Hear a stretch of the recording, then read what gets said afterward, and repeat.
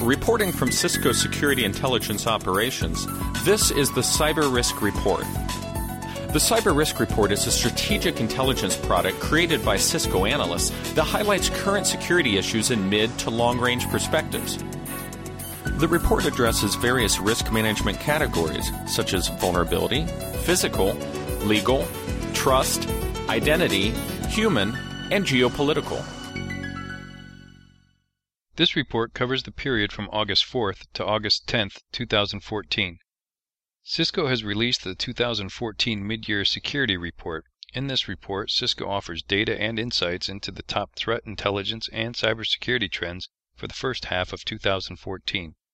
For additional information on the Midyear Security Report, go to blogs.cisco.com/security.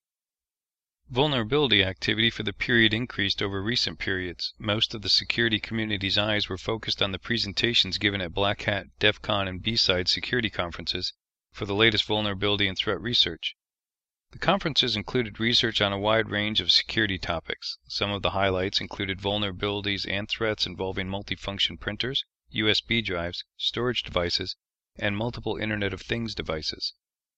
If you were unable to attend the events, the organizers' websites and individual researchers will be posting their presentations and research in the coming weeks.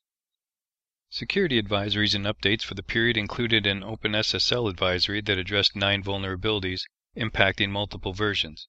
Also, a Samba NetBIOS heap overflow vulnerability was reported. Red Hat released and re-released multiple advisories for Apache modules, PHP, and OpenSSL. A Barracuda web application firewall reusable URL-based authentication tokens authentication bypass vulnerability that has proof of concept exploits available was also reported. However, Barracuda has not confirmed or responded to the report.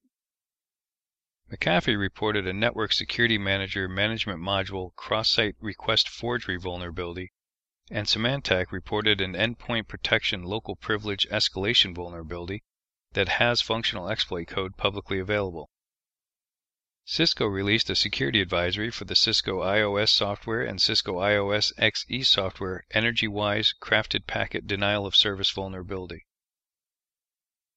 Microsoft released the advanced notification for August 2014, reporting the planned release of 9 security bulletins on August 12th, affecting SQL Server, SharePoint, OneNote, .NET, Microsoft Windows, and Internet Explorer.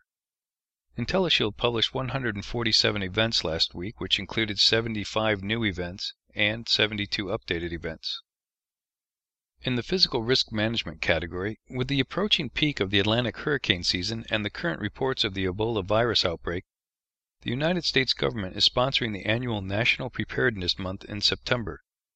Activities throughout the month highlight the need to prepare for natural disasters, epidemics, and other emergencies. In addition to the U.S. government activity, many U.S. states and local governments host training and presentations, and disseminate information packages and additional information for families and businesses. Severe weather, medical emergencies, and other types of emergency events affect every business and family, although they vary from location to location. The programs offered during the September U.S. National Preparedness Month can help businesses and families review their readiness for these events. Businesses and families need to go further than natural disasters and prepare for events impacting their electronic records and activity.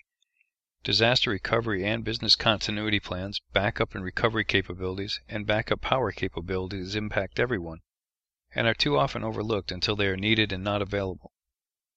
Businesses should also focus on coordinating their activities for the coming month with local emergency service agencies to gain their expertise and ensure they understand their capabilities and planned responses.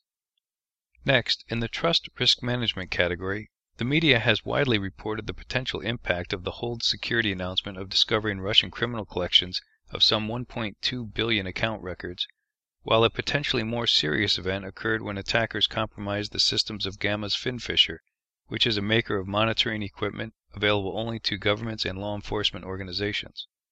While the Russian criminal activity is only surprising in its volume, many of the details of the Finfisher compromise may have farther-reaching impact, exposing the customers of these systems and potential targets these systems are used to collect against Following the Snowden NSA disclosure, the Finn-Fisher compromise could expose sensitive information impacting many governments, organizations, and individuals.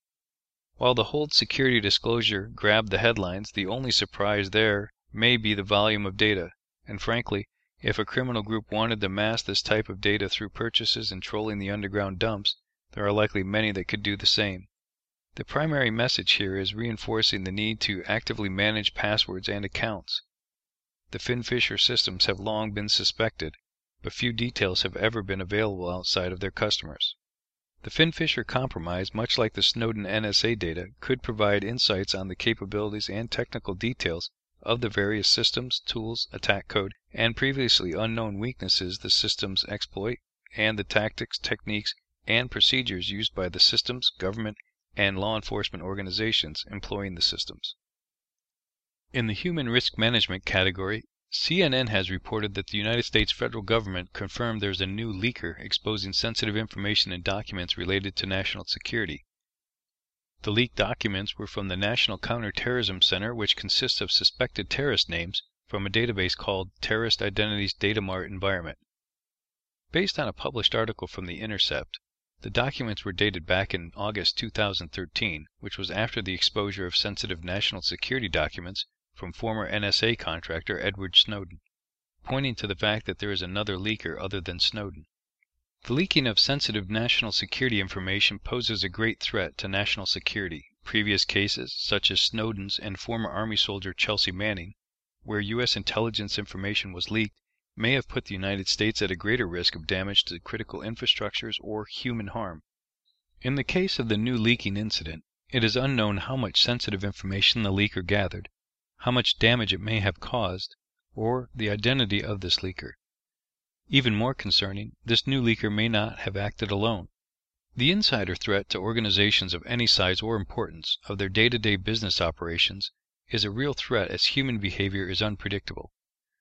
Because of the unpredictable nature of human behavior, some of the employee screening techniques before employment will not prove that any employee will stay trustworthy, but still a necessary action to perform. Organizations must continue to perform stringent employee background checks and screenings before employment, as well as awareness of an employee's behavior, such as a simple conversation between an employee and their supervisor more often, to look for possible indicators that an employee may be looking to attempt a malicious action against an organization. Finally, in geopolitical news, elections in Turkey over the weekend paved the way for Prime Minister Erdogan to move to the presidency after 11 years as Prime Minister. The elections marked the first direct presidential elections in Turkey's history, made possible by a 2007 constitutional amendment. Erdogan, head of the Muslim nationalist AKP party, was constitutionally barred from a fourth term as Prime Minister. Early results indicate that Erdogan did receive an outright majority this weekend, making a runoff unnecessary. The campaign was contentious, with Erdogan's mostly young, urban, and educated opponents alleging that he would manipulate election results. Despite a difficult year for Erdogan in 2013, in which he faced corruption charges and massive protests against perceived erosion in democratic freedoms, he remains popular because the economy has grown steadily during his watch. The election aftermath is worth watching for information security specialists on two levels. First, if opponents allege vote manipulation, street protests could be accompanied by politically motivated cyber attacks. There is ample precedent. Media outlets affiliated with Erdogan's rival, Fethullah Gulen, claimed that they came under cyber attacks during local elections in March this year. Anonymous attributed #OpTurkey resulted in numerous government website outages during protests of 2013, and Anonymous claimed government websites attacks during elections in 2011. The second level is strategic. Turkey is a NATO member, a Muslim-majority secular democracy, and a candidate for European Union membership. Its stability is important, particularly in light of the instability in Iraq and Syria, both of which share borders with Turkey. The three countries share large Kurdish minorities, so Erdogan's attempt to appeal to Turkish Kurds during the election season and offer them access to the port of Ceyhan for oil exports may have a role to play given the rapidly worsening situation in northern Iraq. This concludes the Cyber Risk Report for this week. To read the full report, visit www.cisco.com/go/SIO and select the Cyber Risk Reports link. Tune in for next week's report from Cisco Security Intelligence Operations. Thanks for listening, and stay safe.